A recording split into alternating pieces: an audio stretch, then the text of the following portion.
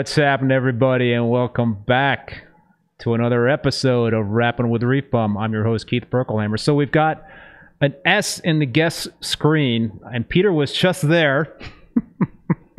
I'm hoping he comes back.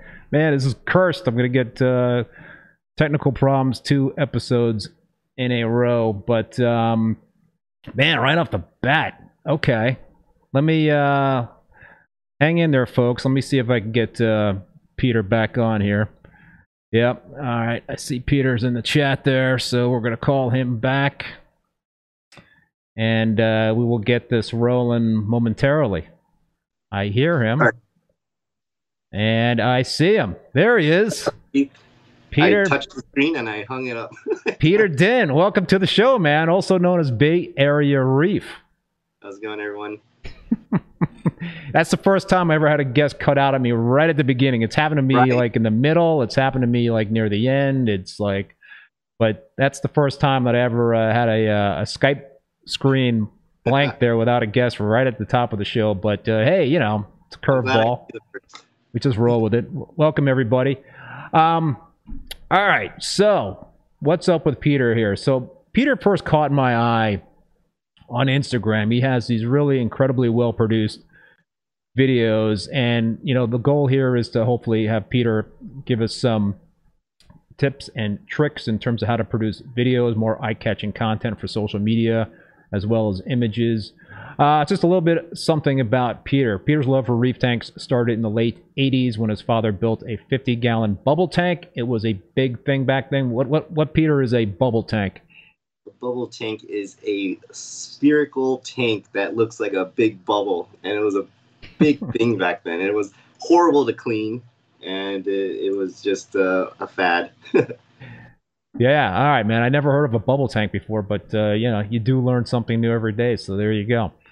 All right, so since that bubble tank, he has gone through a dozen or so different builds. It was not until the late 2000s when he merged his love of photography with his love of reef tanks. Since then, he has been finding unique ways to capture images and videos of his tank and share it on social media. His goal is to share educational and fun content of what he has learned throughout his reef keeping journey. He has nearly 12,000 followers on Instagram. You might have more by now. I don't know, man, because people, you got to go check out Bay Area Reef on Instagram because it is so well done. His clips and you know, I find them very entertaining and also very inspiring.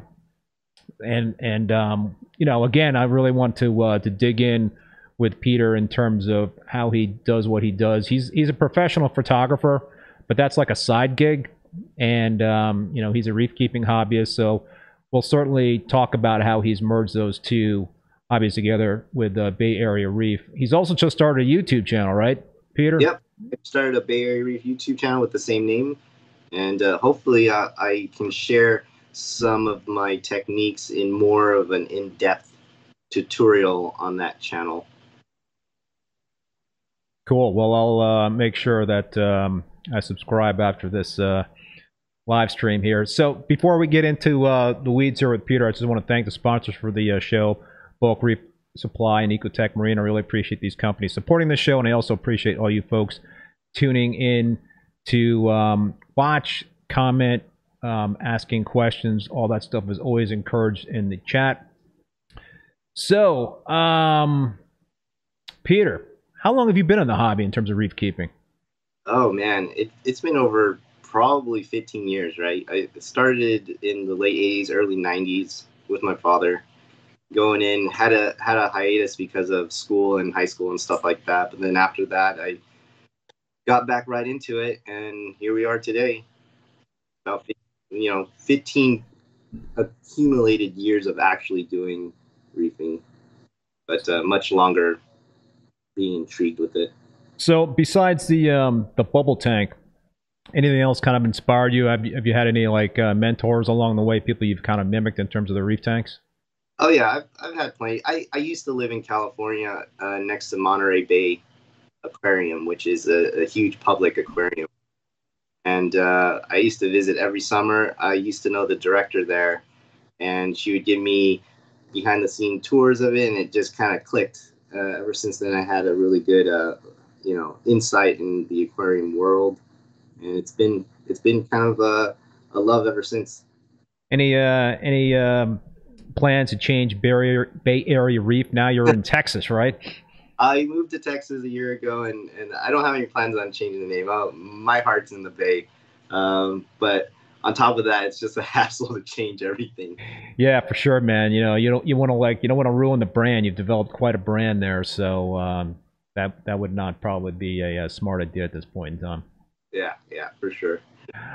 All right, so I thought it would be a good idea if Peter kind of gave us an overview of his reef tank, and he said he could do a little live walk around. So he's gonna do a little live walkthrough of his tank, the equipment, and some other stuff, and that'll kind of like set the stage in terms of his kind of like the canvas that he's working with in terms of the videography and the photography. Kind of like his subject is his reef tank, but I'd love to, Peter, if you would give us a little tour, and then we can kind of ask you a couple of questions about how you keep the tank.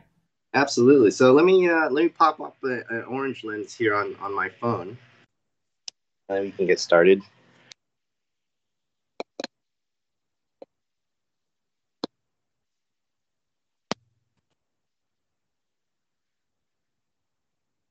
Somebody asked me a question.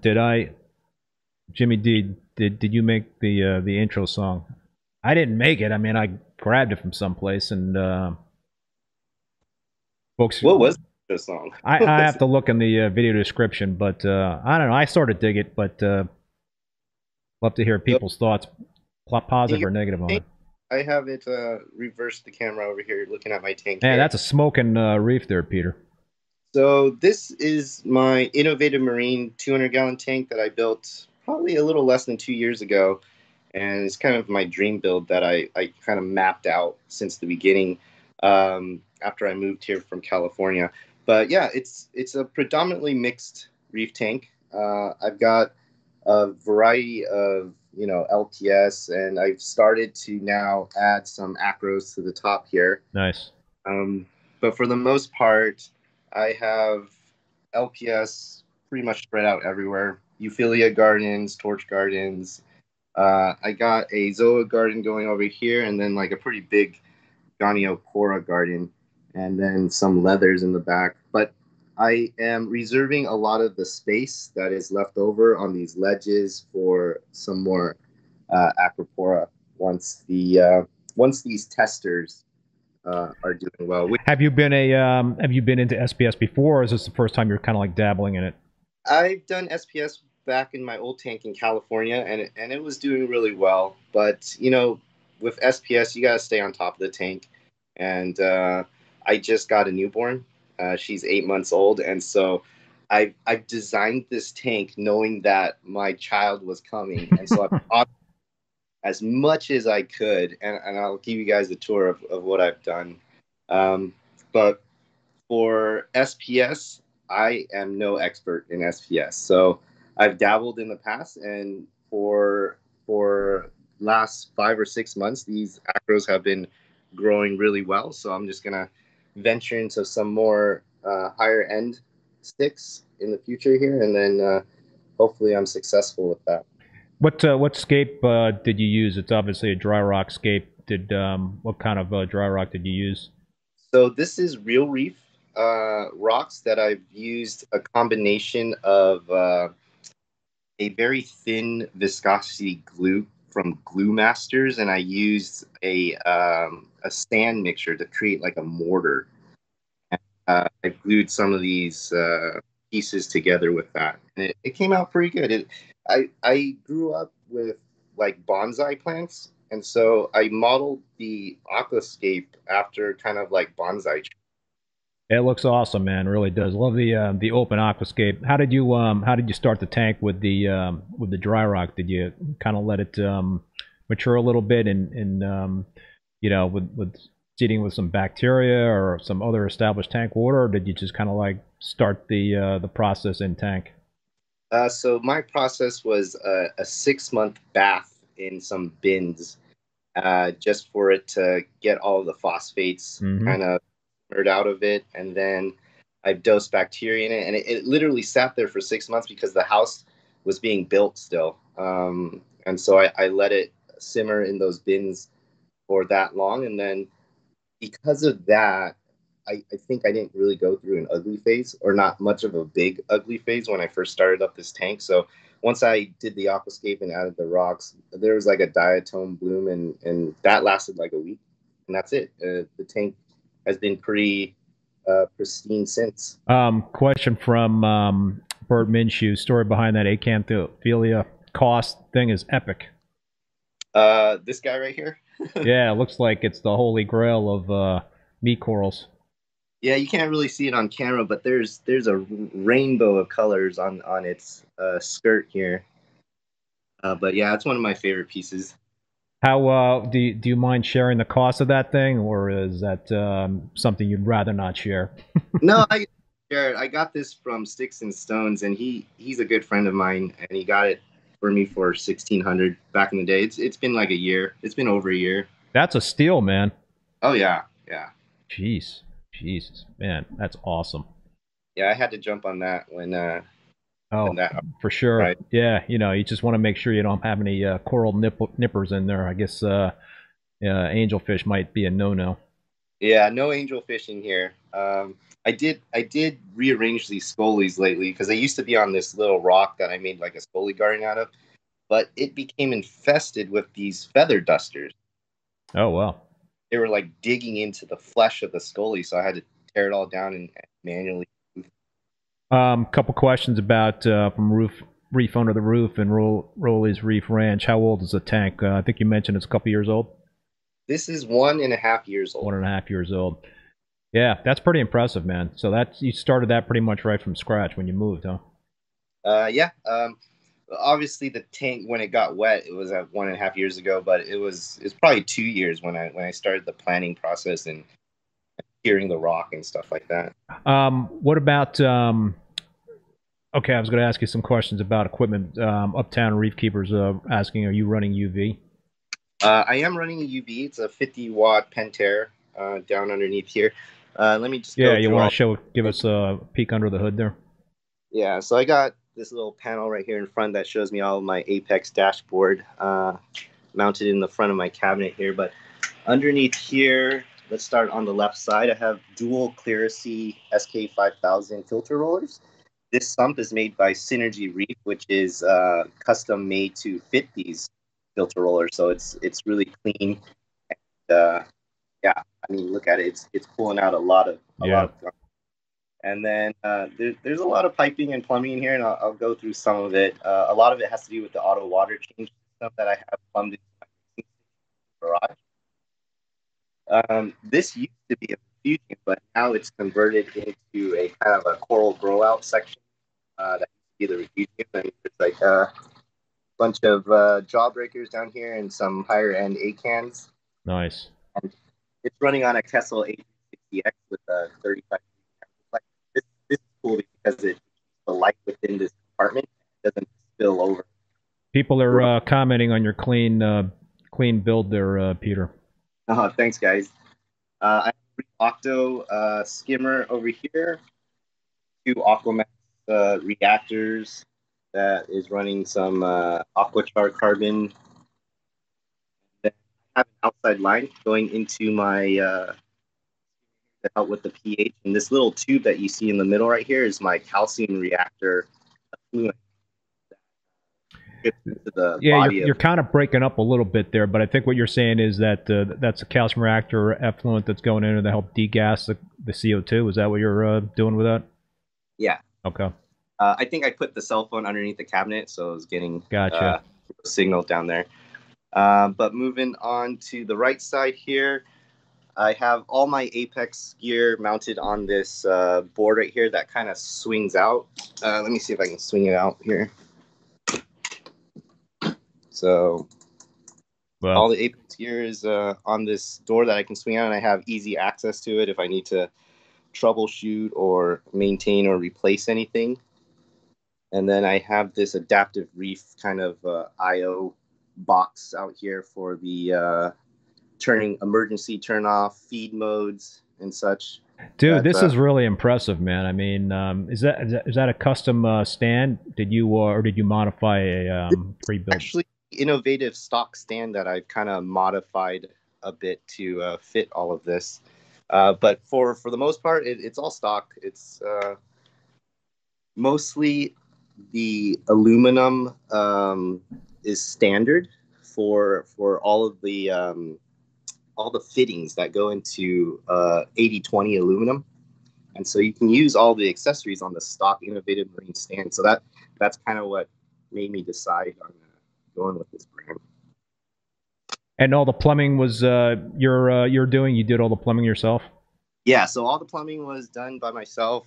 Actually, everything was done by myself, and it was a challenge doing it by myself. But I kind of took my time, and it came out pretty good. I used a lot of unions just so that I can take things apart easily if I need to.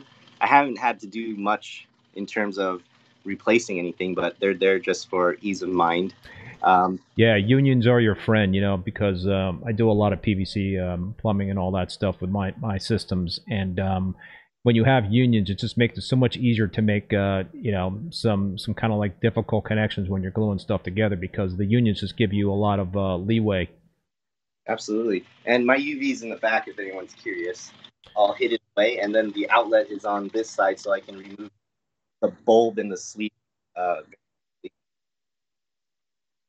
and then I have this.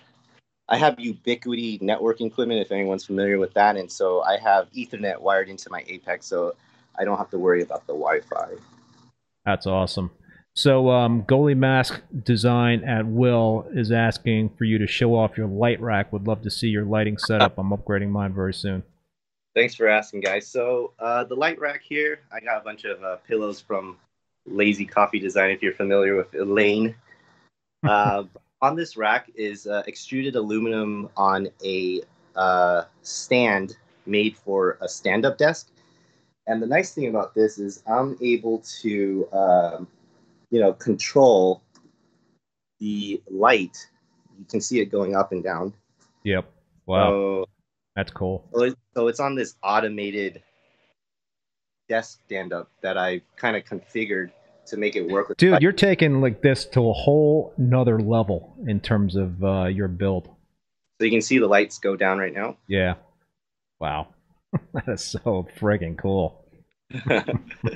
So that's the light setup. I have Kessel A500Xs. There's three pendants up here, followed by six 24-inch reef bright bars for supplemental lighting. And with the lights running at about, I don't know, 16 inches off the water and 60% intensity, I'm getting at the very top where these acros are, probably around 300 par. Oh, that's pretty good. Yeah, and then at the top here, I have dual Avast marine auto feeders. These are called the planks.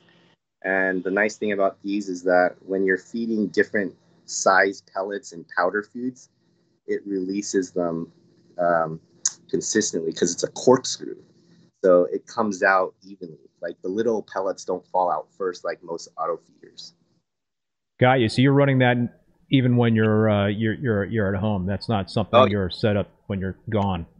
oh yeah. So one side is powdered foods for coral foods. I have like reefroids, benepets, all the powder foods in one, and on the other one, I have Reef Nutrition TDO pellets, and I have Elos pellet food as well in the other one. What else are you feeding during the day in terms of fish food and are you feeding any frozen or are you just pretty much Yeah. So I use PE mysis frozen, and I mix that up with the full line of Reef Nutrition stuff like oyster feast, mysis feast, phytoplankton, live phytoplankton for them. I dose that daily.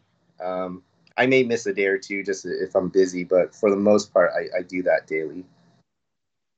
spectacular, man? And somebody was asking a question about your phosphates. What levels are your like nitrates and phosphates at?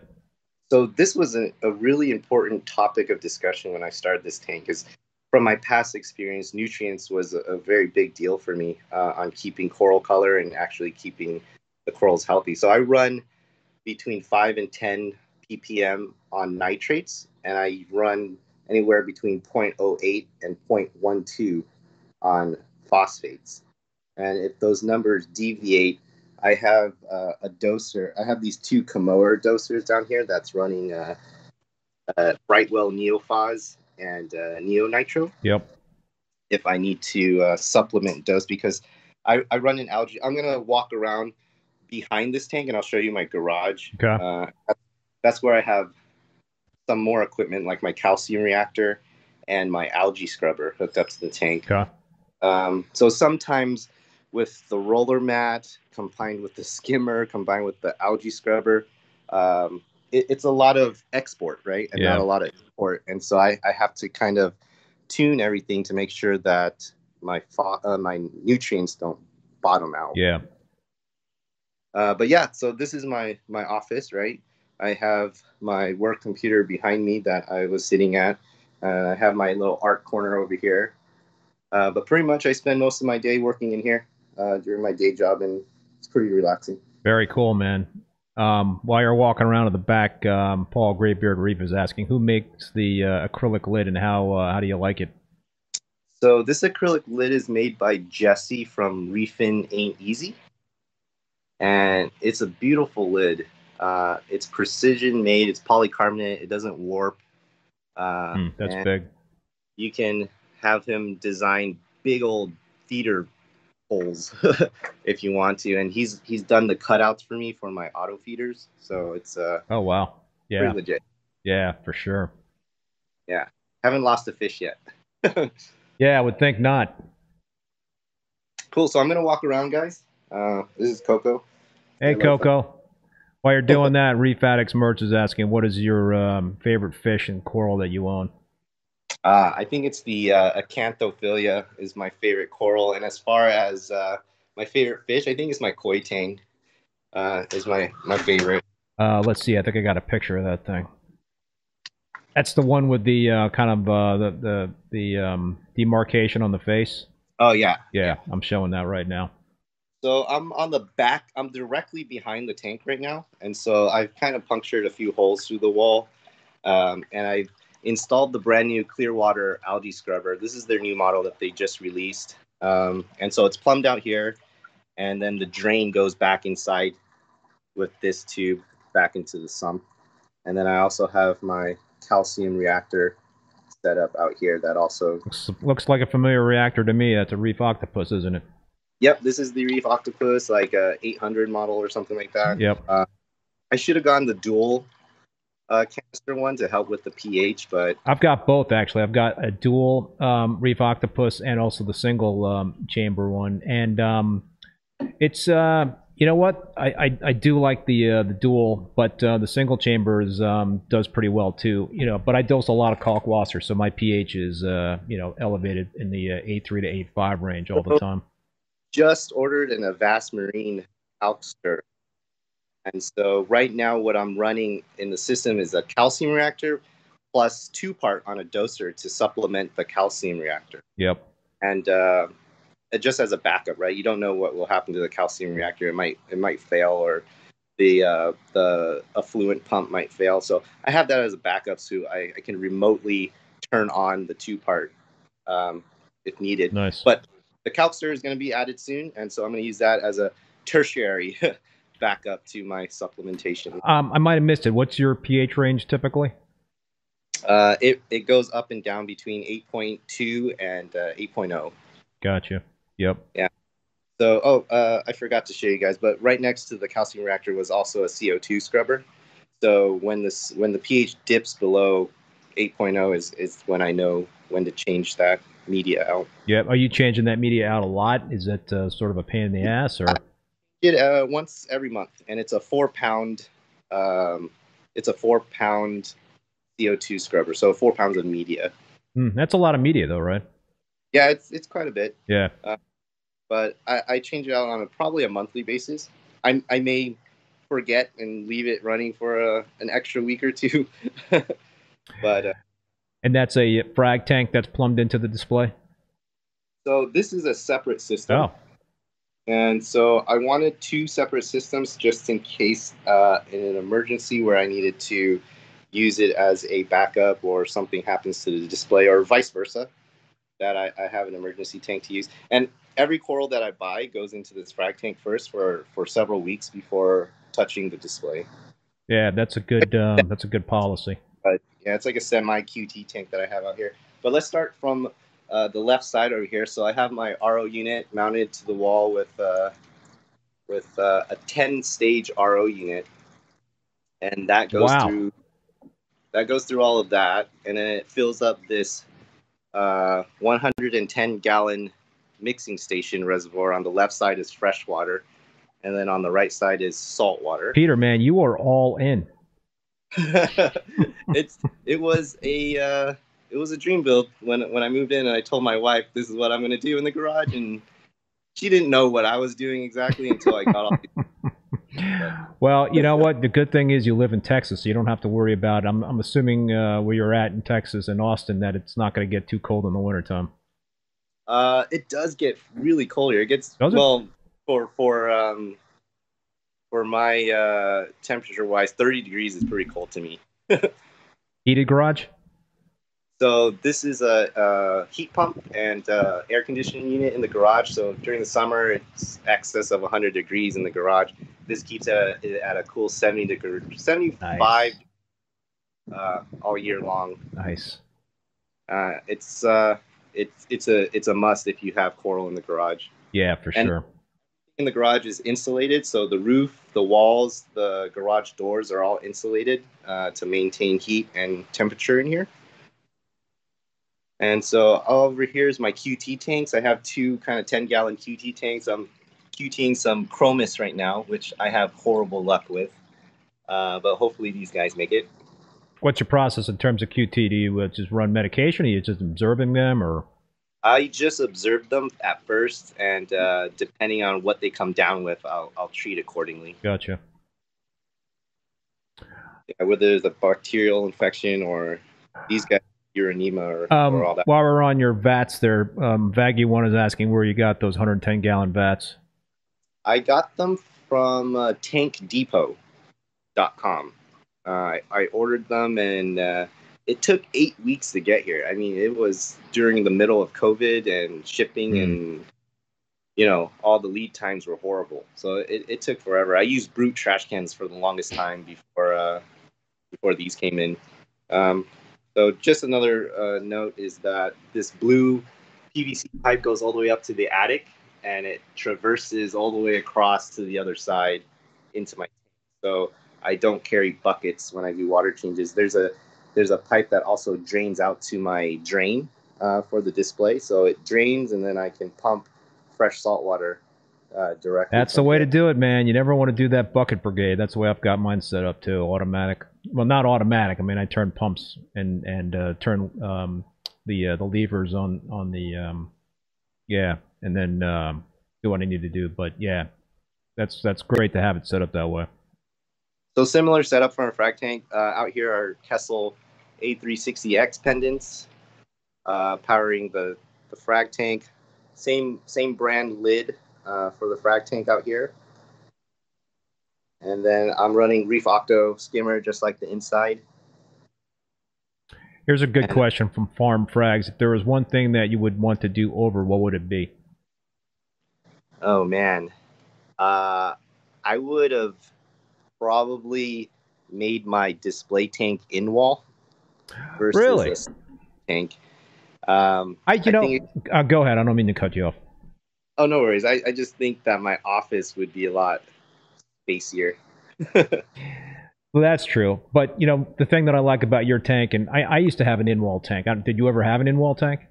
I've never had one. It's a one-dimensional tank, really, because it's in wall and you can't see on the sides or on the top and stuff, and it's a cool thing to have, and it certainly is a space saver. But I think I'm really digging your setup, and my tanks are all open with viewing. I call it like viewing on four sides, really, because I count the top.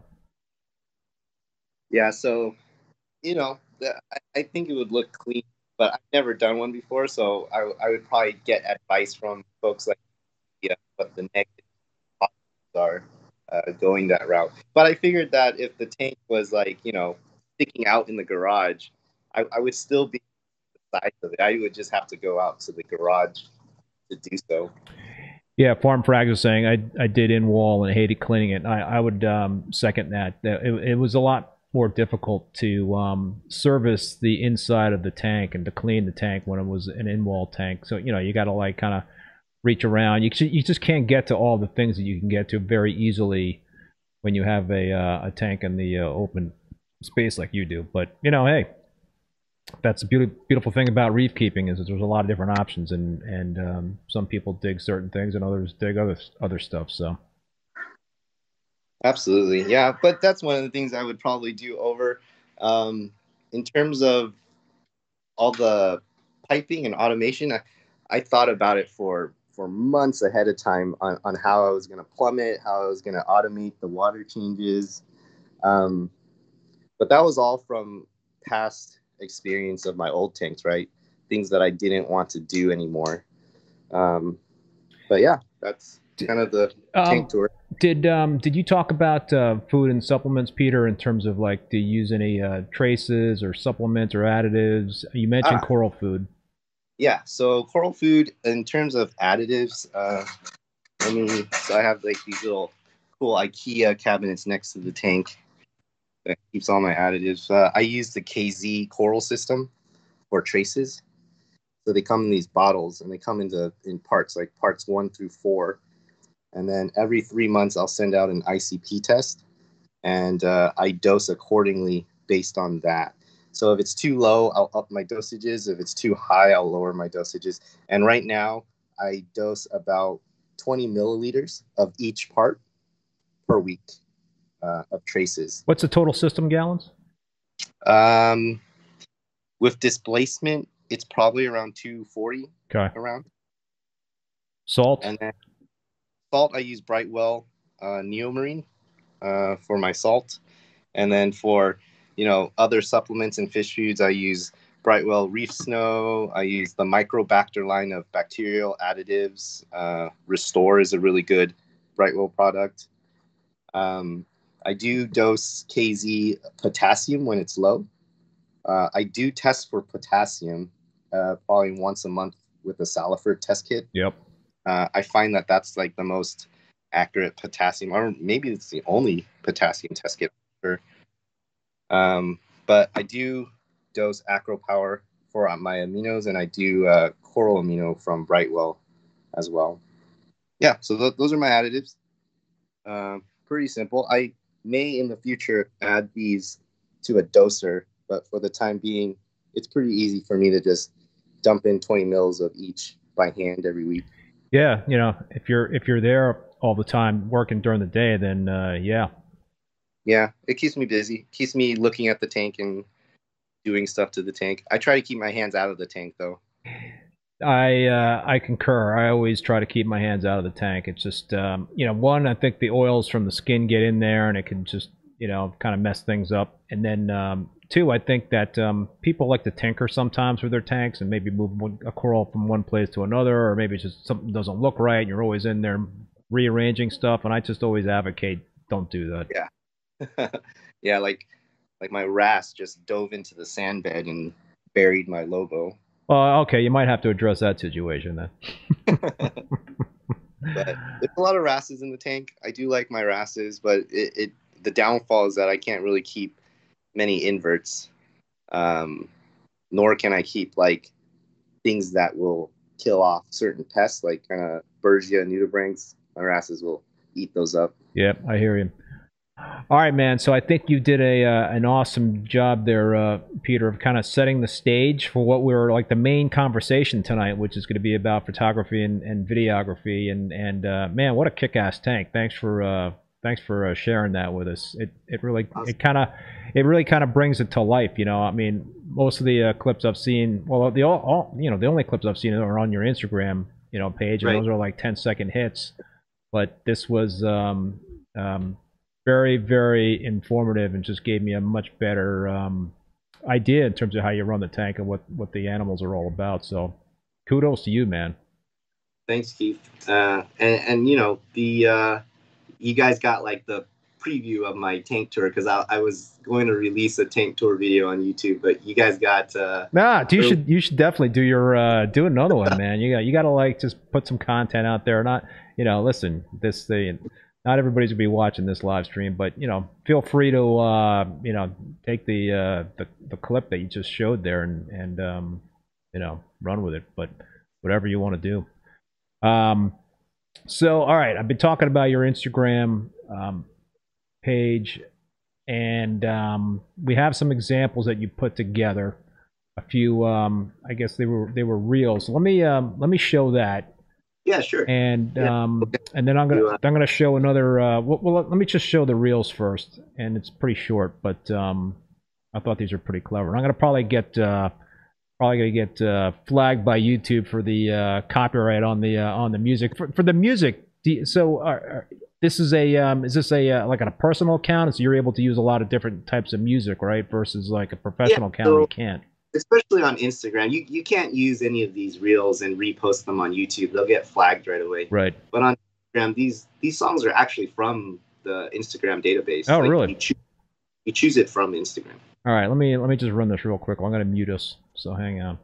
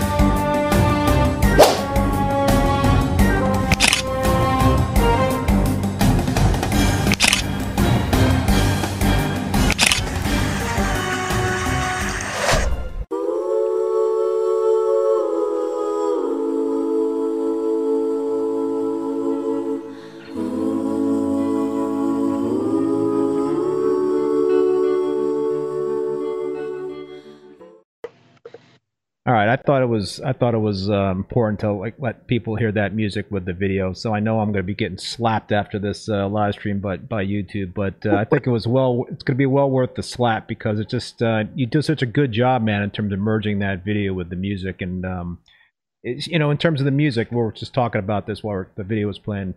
So you're saying there's a pretty good library available with Instagram video, but YouTube will always flag that stuff. Yeah, so there's a kind of a free database of songs that you can use for YouTube, and YouTube actually produces a whole list of things that you can use too, but it's definitely not as robust as the Instagram database. I actually use the native record option on the iPhone to actually record the audio, and then I'll import it into Adobe Premiere to edit the video. Wow. I'm gonna run another video of this is just like regular video you pass along to me, and this is in the 1080p format. I don't think this was. I think I saw this on your Instagram feed, but this is just not produced in terms of with the audio. It's just straight up video. It's just incredible, and it seems to be like some of the stuff you're shooting with a top-down viewer. Yeah, so we'll go through all of the accessories and stuff that I used, but what we're seeing right now is the top-down viewer, not top-down viewer. I'm sorry, PhotoTube. PhotoTube, right. All right, man. So talk to us about the. I think we still got it going, or is this running on a loop here? All right, yeah. So talk to us, Peter, about the equipment that you're using. So obviously you're using a professional camera. You're also using a cell phone too, right? Absolutely. A lot of the captures and the quick 10-second reels on Instagram are actually caught by camera. And I want to go through like kind of my equipment that I use for both the cell phone users and if you want to dabble into the more professional gear. We'll spend a little bit of time talking about that. Yeah, let's do cell phone, because I personally do not really use my cell phone at all in terms of shooting my my tanks, and I would definitely like to get some tips from you. I know that a big thing is the orange lenses and stuff, but yeah, why don't you go through start with the cell phone? So let's go with the equipment that I personally use, and I have a couple examples here, just because I'm actually using my primary cell phone for this Skype call, but I have some cell phone cases that I'll use as an example. So first up is everyone today uses kind of what they call an orange lens with a clip. So it's basically a clip on that goes over your cell phone lens. And it kind of looks like this. Everyone's familiar with these Mm-hmm. kind of clip lenses. But I find these to be very cumbersome. I hate clipping them on, and especially with these newly designed cameras where there's multiple lenses, you now have to kind of line up the holes. And it takes time, especially when you're trying to capture something on the fly.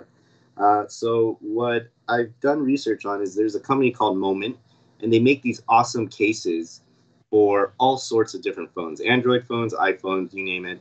But what it has is an M series mount where the lens is, and an M series mount is just like what they've called their mounting system, kind of like Canon has the EF mounting Yep. lens system. You can see on the back side of this 37 millimeter adapter, that's an M series adapter, you can attach any orange lens to it, any 37 millimeter lens. And all orange lenses, the standard ones, are all 37 millimeters. So you don't have to go out there and figure out the math of how big your lens is. So you can buy this filter that's an M series filter mount. And then instead of clipping it on, you now twist lock it onto your phone Nice. case. And now it's lined up perfectly every time. This one is from Ocean Box Designs. This is an orange lens by that company, but there's tons of other orange filter companies. Orphic makes one, Polyp Lab makes one. So that's one option. I like using this. Snap it on, twist it on, pretty quick. The other one that's noted is for those that don't want to spend the $50 on this type of case, there's $10 or $12 cases for your phone. Same theory, but except it doesn't use the M series mount. It uses 17 millimeter threaded adapters, and then you can buy these 17 millimeter to 37 millimeter filter adapters. And instead of twist locking, this one actually screws on. So it takes a little bit more time to screw it on. Yep. But it's the same theory. It lines up the lens. But the only downfall of this is when you want to have zoom lens and other types of lens, you have to pop it off and pop it on the correct lens that you want to use. So Great Bearded Reef is asking, what was the brand of cases again? I will have it's actually on my YouTube channel description. So all the links to whatever I'm talking about is in the description on my only video that's on YouTube right now. So if you guys check that out.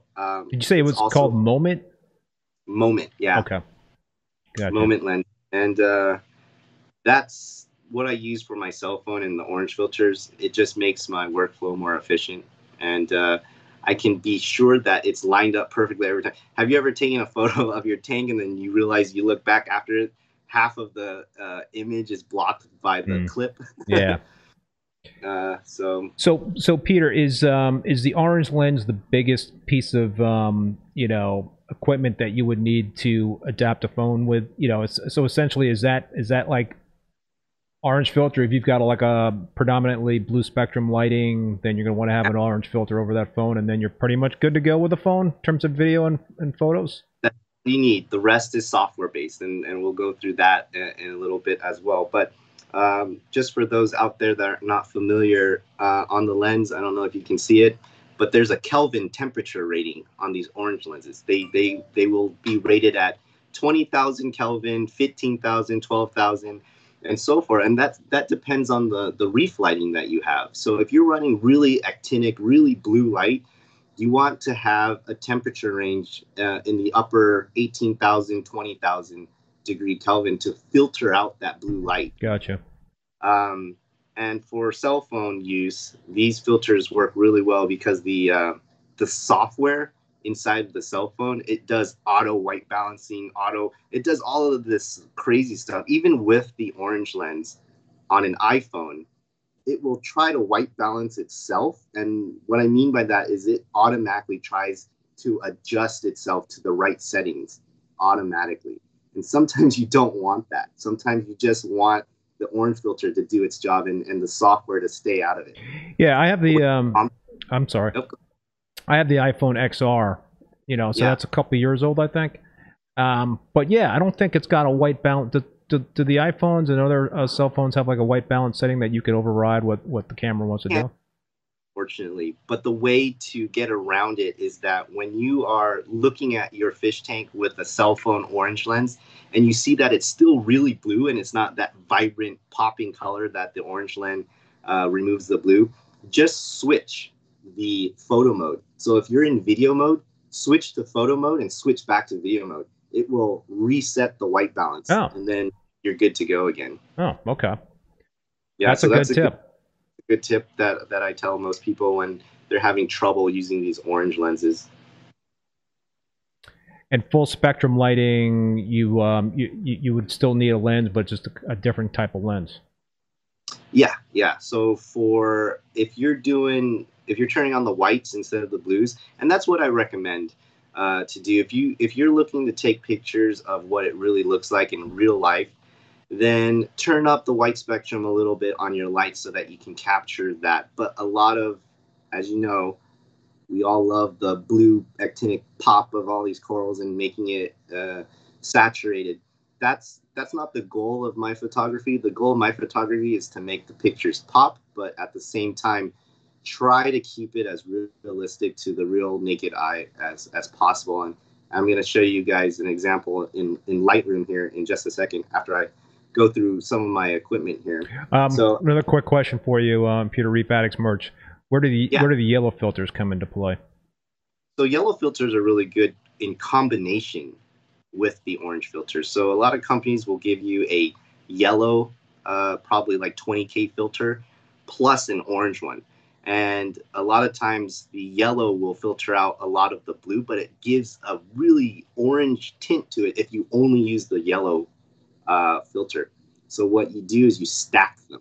You stack the yellow filter and the orange filter together. And depending on your light brand and the spectrum that you're running and how blue you're running, you're going to have to experiment whether you use the 15K filter or the 20K filter.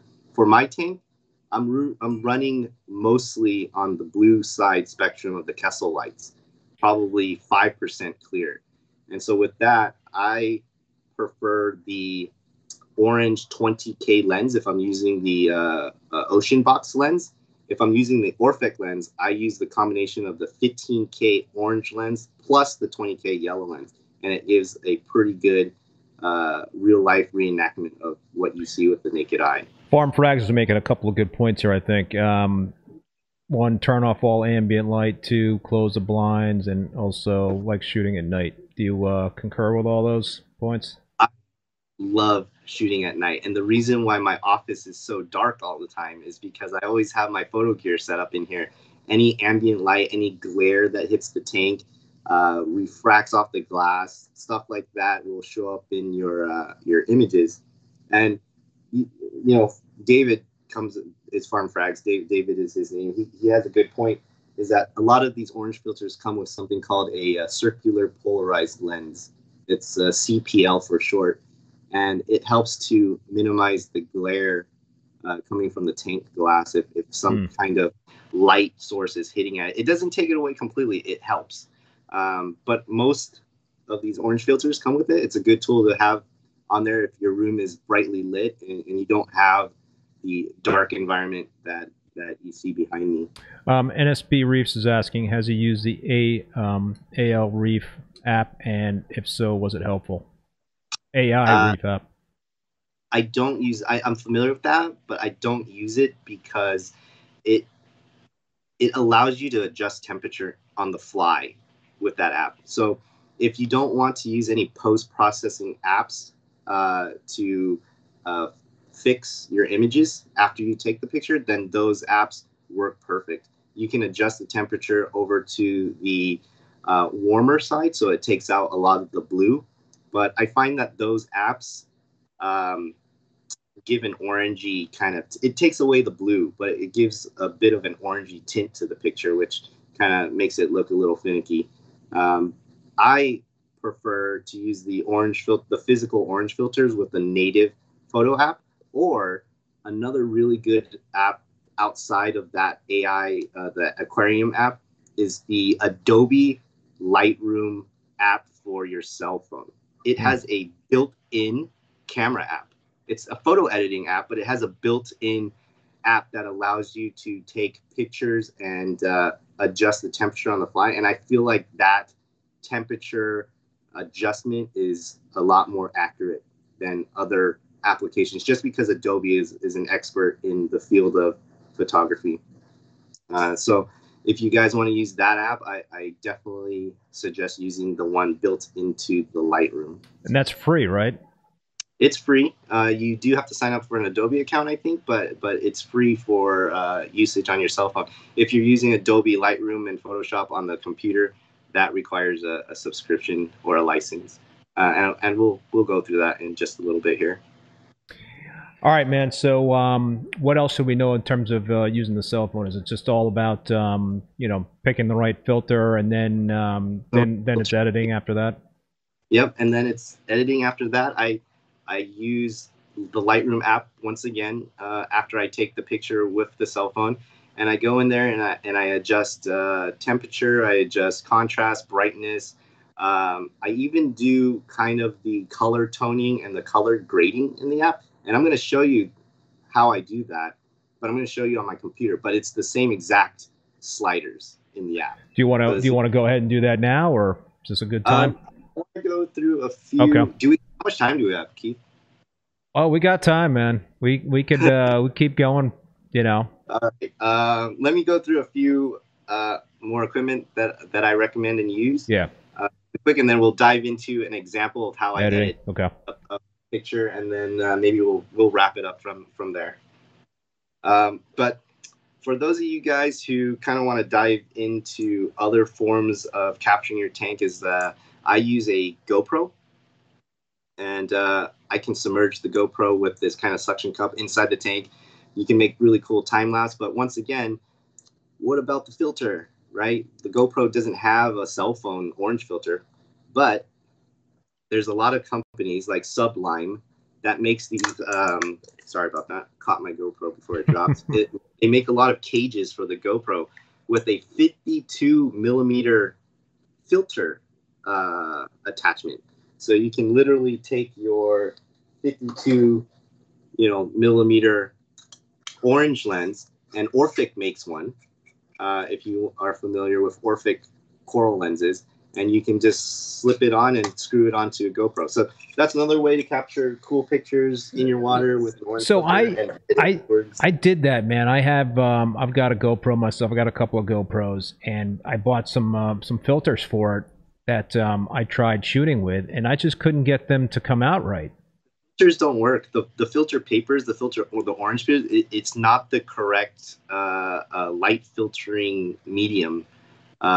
But if you use the ones that have been designed for filtering out the blue actinic light, specifically our reef lights, then you'll get much better results. What's the brand of the filters that you would recommend for GoPro? So GoPro with the 52 millimeter filter adapter, there's only one brand that I know of. There's a bunch of Chinese generic brands, but the brand name one is Orphic. Okay, Orphic. And they make a 52 millimeter orange lens kit. There are a lot of 52 millimeter orange lens kits that are unbranded, and I don't know if it's the same Orphic lens or not, and it's just rebranded. But there's a few options on Amazon. Just look up 52 millimeter orange lens, and they'll all pop up. And Mark Benson is asking how much do they sell for typically? The whole kit is probably like $25. That's not bad. The 52 millimeter and the 37 millimeter lens, the smaller ones, you can get them for like $20. The Ocean Box Design one is a very specifically designed orange lens that he spent a lot of R&D researching the orange filter, and that's a little bit pricier. But you can check it on Ocean Box's website. And those filters work both in water as well as outside if you wanted to use the GoPro to shoot the tank on the outside, or is it better for the underwater shots? Both. You can use it for both. If you decide to use the GoPro on the outside, you can do that. I only typically do that for like time lapses and stuff. But for the outside, I'll use my pro camera or my cell phone. Okay. Gotcha. Yep. So moving on. So that's good. For those of you who don't want to use any orange filters attached to any of your equipment, Flipper makes these really cool magnifying glasses with an orange filter attachment. You can buy an attachment for it, like this, and it works really good to look through the orange lens of the filter. So you can use that. A couple other things that I use and I touched upon is like look down boxes. This one allows, and it's designed specifically for a cell phone.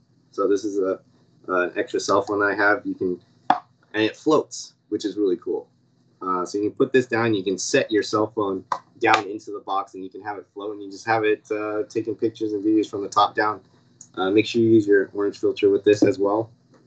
And then when you're taking pictures of specific corals and you want to do like nice individual pictures of your corals to showcase on social media, you can use like a coral photo box with this magnet adapter, and this attaches to your glass. You kind of put the coral in the middle and take a picture of it there. Oh, nice. Yeah. And then you can go into your post-processing applications like Lightroom, and you can brighten it up. And because of it's a black background, the coral really pops with a black background. Aquarium Partners is saying, Peter, you are a master! Exclamation point. So that photo box, does that have? I can't really tell. Are there any holes for frag plugs to put in there, or is it just essentially? Yeah. Okay, there you go. So you can do that, and it comes with extra plates that you can do like single frag plugs, because like these holes will show up in the pictures. Yeah. So you put this plate in, and it becomes like a single frag plug hole. Cool. Yeah. There's also that's just plain with no holes to do like scullies or stuff like that. Yeah. I mean, what I do is I just take a nice. It's pretty much like a black frag rack, and the rubber that you put the frag plugs into are black as well, so it's completely black. And I put that on my on one of my frag tanks, and which has got black acrylic behind the glass, or painted. It's painted black. Yeah. And so that's kind of like my black box, but that's a pretty cool idea. The only thing I would probably want to see is like a bigger box. I mean, do they come in different sizes, or is that the only size? This is made by Zen Reef, and so they only make one size. But for the most part, all the little frags fit. I'm not going to be able to fit my Acanthophilia or anything. But there is some negative effects of using a box like this when it's mounted to the front glass and you put it in here, and your light is behind this box. Now the box doesn't have enough lighting to take a picture. So to combat that, I have a few options that I use. One is that I have this rig with my Canon, and on this rig has what we call a camera cage, and it has all of these threaded holes for 1/4 inch or 3/8 inch thread accessories. And these are standard accessories. So you can get a 1/4 inch gooseneck and hook it up to a light like Kessel's A360X, which is a portable pendant light that I used. And so you can use this and kind of adjust and point the light where you want in the tank. There's not enough light. And because this is a coral light, you can adjust the range between really blue or really white, depending on what you're trying to capture. And then this is a useful tool. I love it. This and everything runs probably like $50. It's a generic Chinese cage, and obviously there's really, really expensive ones, but there's no need. Yeah. You don't even have to use a Kessel light. You can use pretty much any light, any reef light. Which brings me to my next case. I've been working with Illumagic, and they've sent me this really cool thing called a Photomate. And a Photomate attaches, it's 2 reef lights. Basically, it's their pixel line of lights. They're called pixels, and they use these for their reef tanks as well. And I have it mounted, and it comes with a mount to mount on your tripod. And you can adjust this, and you can point it anywhere in your tank where there's shadowing, and to lighten it up and take pictures that way as well. Makes sense. Yeah, so this is a really cool. The Photomate version 2 is coming out, and it's going to be a dimmable version. So I would totally wait until the version 2 comes out before purchasing one. What would that retail? This one doesn't have a retail price yet, but what I'm guessing is the Pixel lights itself are probably a couple $100. So this is a pretty pricey option Yeah. if you go this route, but it's an awesome option to have. You can mount it on a tripod and kind of point it anywhere you want, but still cheaper than a Kessel light. Yeah, that for sure.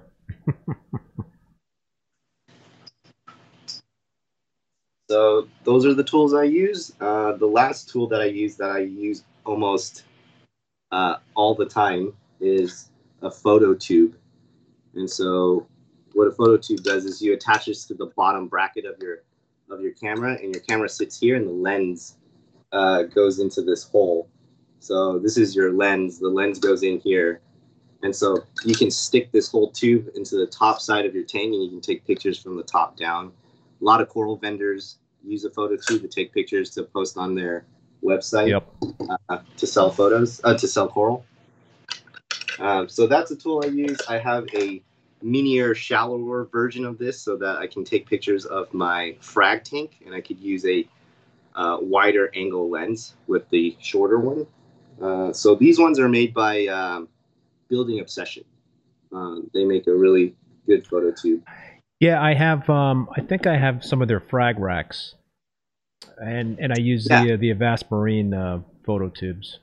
yeah. Avast makes one. It has the screws instead of Yes. the lining brackets. Yes. And so sometimes the screws, I'm afraid to dig into my expensive lenses. So this, That's yeah. That is the one thing I'm not thrilled about with the Avast in terms of the screws. But yeah, just lightly screw them as long as it stays on and water doesn't get in. yeah, But yeah, those are the equipment I use to take the pictures. As far as taking the pictures itself with my professional equipment, I use a Canon 5D Mark IV camera to take most of my pictures, and with these, you have the opportunity to adjust the temperature and the white balance right on the camera itself. So what I do is I'll crank up the temperature to 10K, a custom white balance on these cameras.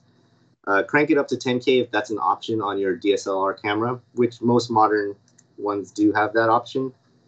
Take the picture, and then it will remove a lot of the blue light, yeah. but not all of the blue light.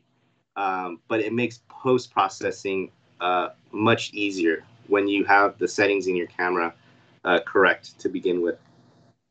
So make sure if you're using these, set it to 10,000 K temperature, take the picture, and then we'll get into what it looks like when you upload it to your computer. Yeah, I mean that's what we're talking. I think before the live stream, Peter. I use I've got a Sony mirrorless camera, the Sony A7 III, and I have like a custom white balance setting to 9900, and I'm not sure if I can go to 10,000 or not, but 9900 seems to work pretty well for me. And then I do what? I think 9,000 and above is just crank it up as high as the camera Right, can allow. right, yeah, It will work.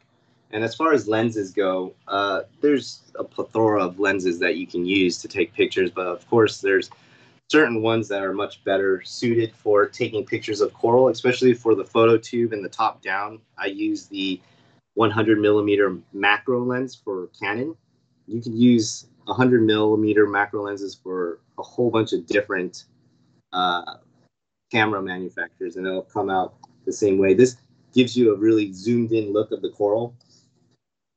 And then I use a 16 to 35 millimeter wide angle lens to take like full tank shot pictures so that I can see from far left to far right of the tank, and I could be extremely close to the tank and still capture the entire full tank shot with this camera, with this lens.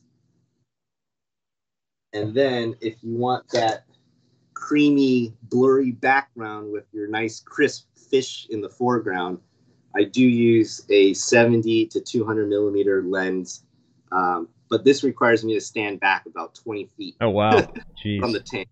And I do have some sample pictures of this lens, and I'll show you guys.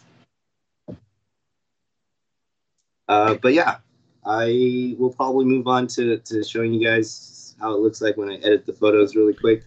Let me ask you one question, Peter. You know, in terms of Instagram, are most of the videos that you have, most of your reels, are those shot with your Canon, or would you say is a good chunk with your phone? Uh, there's a good chunk with my phone, and you can totally tell the difference if you're into photography and you're looking at it. Sometimes these 10-second reels go by so fast that you can't really tell if it's a camera or a cell phone footage. But you definitely see the difference in quality and crispness of the photo when it's uploaded to Instagram. So if you wanted to, like, I mean, you know, just looking through all your reels on your Instagram account and just the quality of the video and what have you. And I talked about this with you when we were kind of had our kind of pre-chat a few days ago. When you know, what I'll do is I pretty much do not use my phone. I use my Sony mirrorless camera, and so I'll shoot video with that, and then you know, so I'll use the video for YouTube and all that stuff, but then I'll repurpose it for Instagram. And I used to have something set up in Instagram where I could like optimize that video that I shot with my mirrorless camera for Instagram, but it always seemed to like come out a little, you know, less sharp. It was like kind of blurry and not really. Yeah, It and compresses it down to a really crappy looking video, and the reason why it does that is because the settings that you took the picture or the video to begin with wasn't really optimized for Instagram. And so what I found that you cannot take 4K pictures or 4K video and upload it in its 4K format. You always have to use software to compress it down, or you have to shoot natively on your phone or your camera in 1080p. On top of shooting in 1080p, you have to shoot at 30 frames per second for oh, Instagram.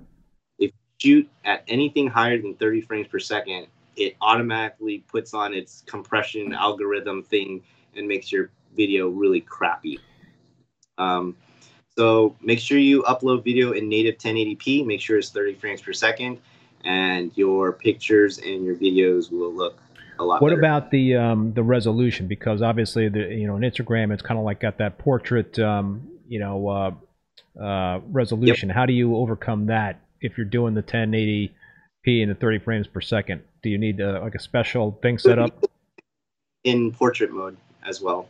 Um, so instead of 1920 by 1080, it's 1080 by 1920, but in portrait mode it's the reverse. So same Oh, thing. so you could use you could take your mirrorless camera and just shoot it in portrait mode versus landscape mode. Absolutely, yeah. And Instagram is primarily portrait. You can shoot landscape in Instagram. It's just if you want the full effect of the full screen when someone's looking at your content, you most definitely want to shoot in portrait All right, mode. dude, I'm gonna try those tips out because I'm I don't know, the cell phone thing for me. I just get more. I like shooting with my my Sony versus the cell phone. But I gotta try the tips though with the cell phone and also the GoPro. You know, get the right filters for the GoPro. But yeah, no, that's very cool. You know, I think. Go ahead. Obviously, newer phones create better picture quality than older phones. So that does make a difference if you're using like an older iPhone versus a brand new iPhone 13. The quality is drastic. So you want to get into some editing tips and go through Yeah, that stuff. let's go. Should I also show some of the pictures? I already showed your Tang, and there was a couple other photos that you had sent through. I don't know if this is a good time to show those or. Perfect. Yeah, let's show the while I set up the Okay. camera to look at my screen here. This is a Royal Grandma with the mouth open. Awesome shot, man. And is that a captive raised yellow Tang? It is. That is a Biota Nice. Aquarium's captive red tang. He's about 3 years old, and he's actually one of my oldest fish in the tank. And I'm going to show the. Is this a koi Tang? That is a koi tang, or Scopus koi tang. Lots of names for it, but I call it a koi tang. So cool, man. So cool. Yeah, the Royal Grandma photos really. I love that fish. I used to keep that fish, but they're kind of tough, right? Aren't they a little? Can be a little nasty. They're actually really Are they? timid fish. They'll flare up if another fish comes into their little cave or territory. But for the most part, they're very timid fish. I don't know why. Then I had the experience that I did, where I just was like, all right, I can't get another Royal Grandma. Yeah, I really want uh, that other version of the Royal Grandma from Biota Aquariums, the Cuban one, the Cuban Bassilet. It's like a $600 Royal Grandma. I just picked up from another hobbyist a Biota captive raised regal angelfish. Man, the thing is just so incredibly beautiful. Love those. So are we Yeah, ready to this editing really yeah. quick here? So if you guys can see my screen here, I have Adobe Lightroom open. I'm going to go through a editing session with you guys really quick. So I'll actually edit the picture that that Keith showed on the demo with this Royal Grandma with the mouth open here. So this is straight out of the camera in RAW format, which is already a pretty good image, but it still needs a little bit of touch up. It needs to be brightened up a little bit. And right here, the settings on the camera again is the 10,000 temperature Kelvin on the DSLR camera settings, and these are the results. This camera this lens that I took, if you scroll down on the far right of Lightroom here, once you import the picture, it actually tells you what lens you use. So this was the 70 to 200 millimeter lens that I showed earlier, the one where I have to kind of stand back 20 feet to take pictures of the Yep. tank. And you can tell that the fish is very focused in the foreground, and everything behind it is a very creamy, blurred background, which photographers call bokeh. But let's dive into editing it really quick. So once you import the picture into Lightroom, you have what they call kind of the adjustments dashboard on the right side here. And these are where you adjust all of your settings, your exposure, your shadows, your texture, and your sharpness and all of that stuff. What I like to do first is I like to split the picture so that on the left side is the original and the right side will be all of my changes that I make. So I can see in real time how I'm adjusting the original image, not to go so far from the original image that it no longer is realistic to the naked eye anymore.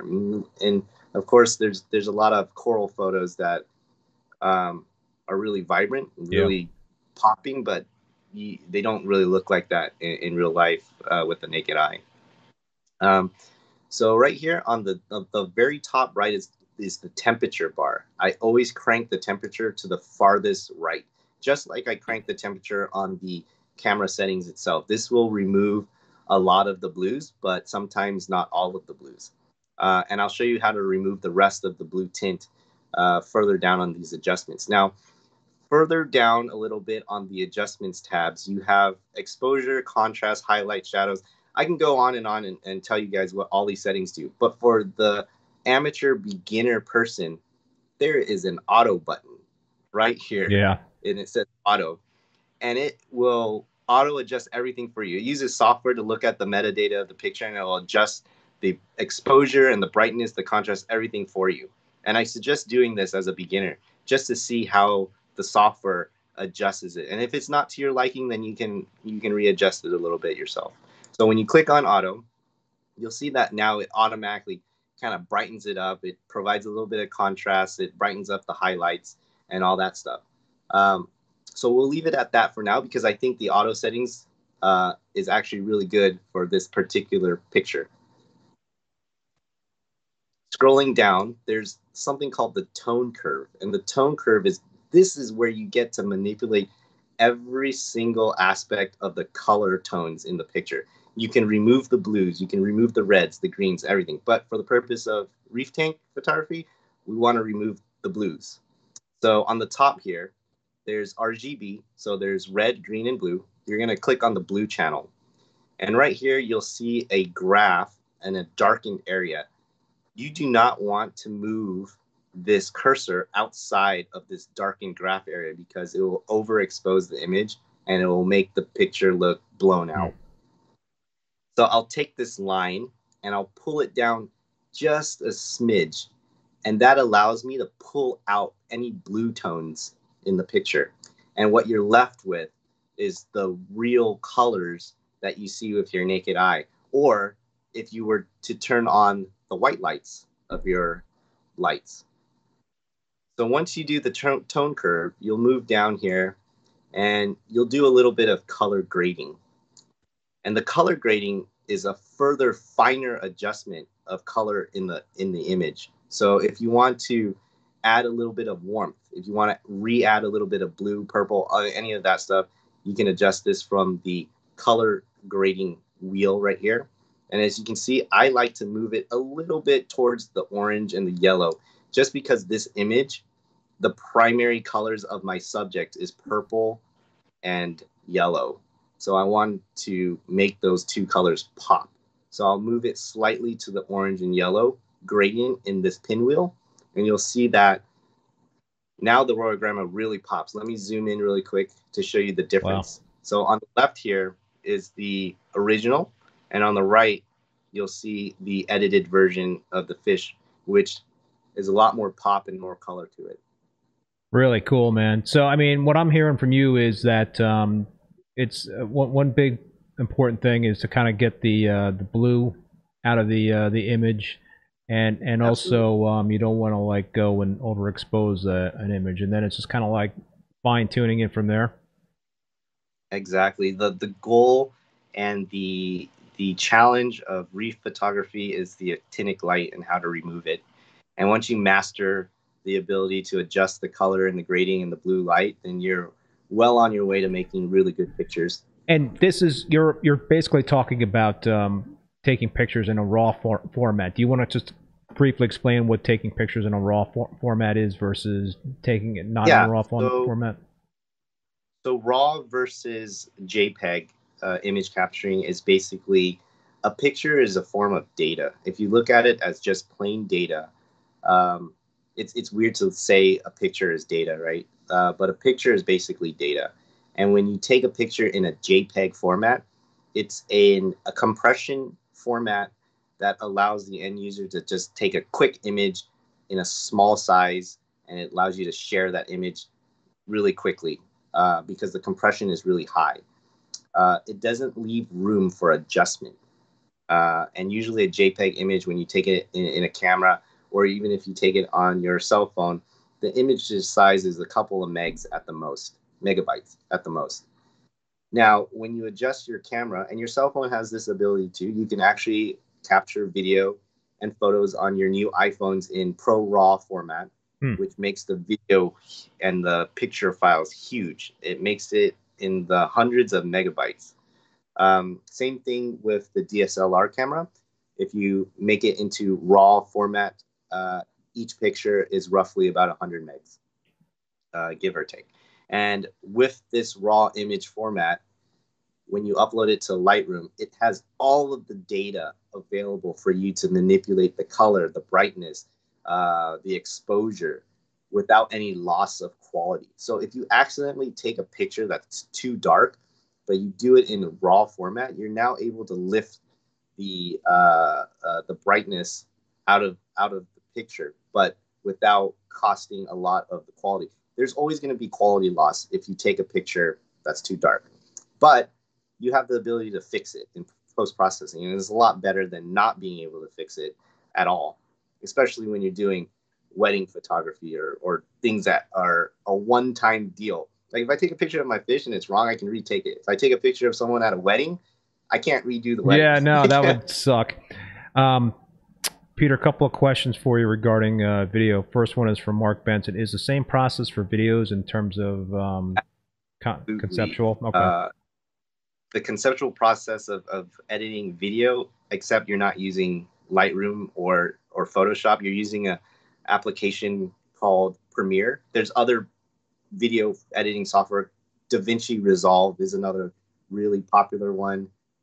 And the Apple or the Mac users, there's another editing software that I forget the name of, but another really uh, good video editing software as well. But for my preferences, I use all Adobe products. I use Adobe Premiere for my videos, and it almost looks the same with all the sliders, with all of the color grading and the pinwheel and the contrast brightness. All those sliders are the same, which is pretty cool that Adobe did this, because if you learn one tool, it kind of translates into all of their tools because of their GUI or their interface is very similar if you learn one tool.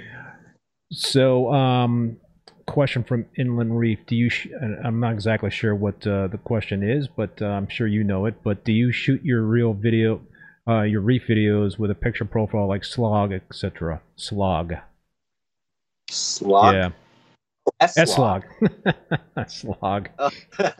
I knew that. I've heard of S-Log before. Yeah, so S-Log is kind of like raw format, but in the videography world, you don't have to. But of course, taking it in S-Log gives you more ability to manipulate it even further. But for the most part, no, especially for reels, because they are huge files. Yes. Literally, if you shoot an S-Log, you're looking at like, a 30-second clip will be hundreds and hundreds of megs, which I don't want to deal with, especially for something like a reel. So this person is asking, if I can get the screen name right here, Burn TS Squirrel REL1. All right, not even gonna like try to figure out what that's all about. Any thought on the Neptune Sky photo mode for pictures? So I don't know if you got a Neptune Sky, if you ever had one of those things, but a lot of lights do have photo modes. I have the GHL Metros, and they have a photo mode that I have to select, because if I don't, there's going to be flicker in it. I didn't even know that existed. Yeah. The Kessel doesn't have a photo mode, but I have presets that I set the Kessel lights to make it optimized for my liking in terms of the spectrum, either white or blue.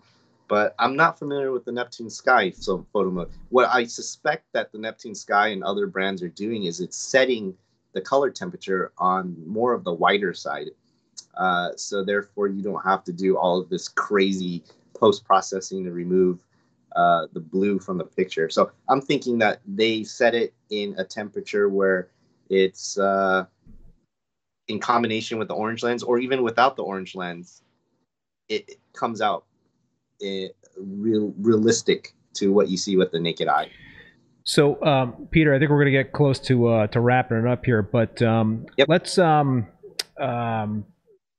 I guess maybe just if you could pass along some top tips for folks in terms of, let's start with taking videos. What would be like some of your top tips in terms of shooting videos? I mean, I know you talked about all the different kind of tools that you use and that sort of thing, but any kind of shooting advice in terms of videos? And then I guess the same question with pictures. Having a steady hand when you're taking videos, because any of the vibration, I know these newer cameras have image stabilization where it helps with that, but especially when you're taking video and you're taking videos of fast subjects like a moving fish, having a steady hand is really important. If you cannot do that, I recommend using a gimbal of some sort. There's a lot of gimbal choices for cell phones that are fairly cheap. I personally use the DJI OM5 gimbal for my cell phone, and that works really well, especially when I'm at trade shows and I'm running around taking video. It smooths out the video really well. Yeah, I have a gimbal for my Sony mirrorless camera, and it's the Z Crane. Yeah, I like that a lot. The Zegan, yeah. Although I wish I had the 120 frames per second with the 4K. That's what I really wish I had. Yeah, that'd be super nice. Yeah. What about so all right, yes, image stabilization. Can I assume like using a flash to take fish pictures is probably not? That would be a no-go. The only image that, like I showed you before with the Photomate and the fill light from the Kessel, it's a constant light source, and it's in the color temperature that's required to take the picture. When you're using flash photography, one, you're going to get glare from the glass, and two, it's not the correct color temperature, so the picture comes out really washed out and not true to life, not what you expect. Oh, I'm sorry. Did you want to continue showing us some more of the editing stuff there, Peter? So I pre-edited Okay. these pictures because it takes too much time to go through everything. So I will be doing full tutorials on my YouTube channel to go Cool. down this, what I call rabbit hole. And I'll have details on exactly the settings and how I set it. This is kind of like a quick overview, right? I said an example earlier that if you take a picture that's too dark, but if you have it in RAW format, you can pull the light out of it. And this is a prime example of my koi tang. On the left, you'll see that the koi tang is very dark and you don't see much detail. And so on the right here, this is the finished post-editing picture of the koi tang. You can see that it's much brighter, more visible, more pop. So this is all in, even the, let me reset it really quick and let me just show you what a quick click of one button. I'm just clicking one button and the auto button. Boom. Wow. And it's already done most of the work for me. And the rest is just fine tuning it, making it a little brighter in some certain places. I do want to show you guys this really quick.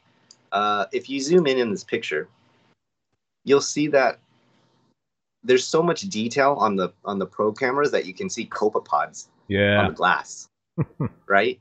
But sometimes they appear on the fish, and it looks like ick. Yeah, right.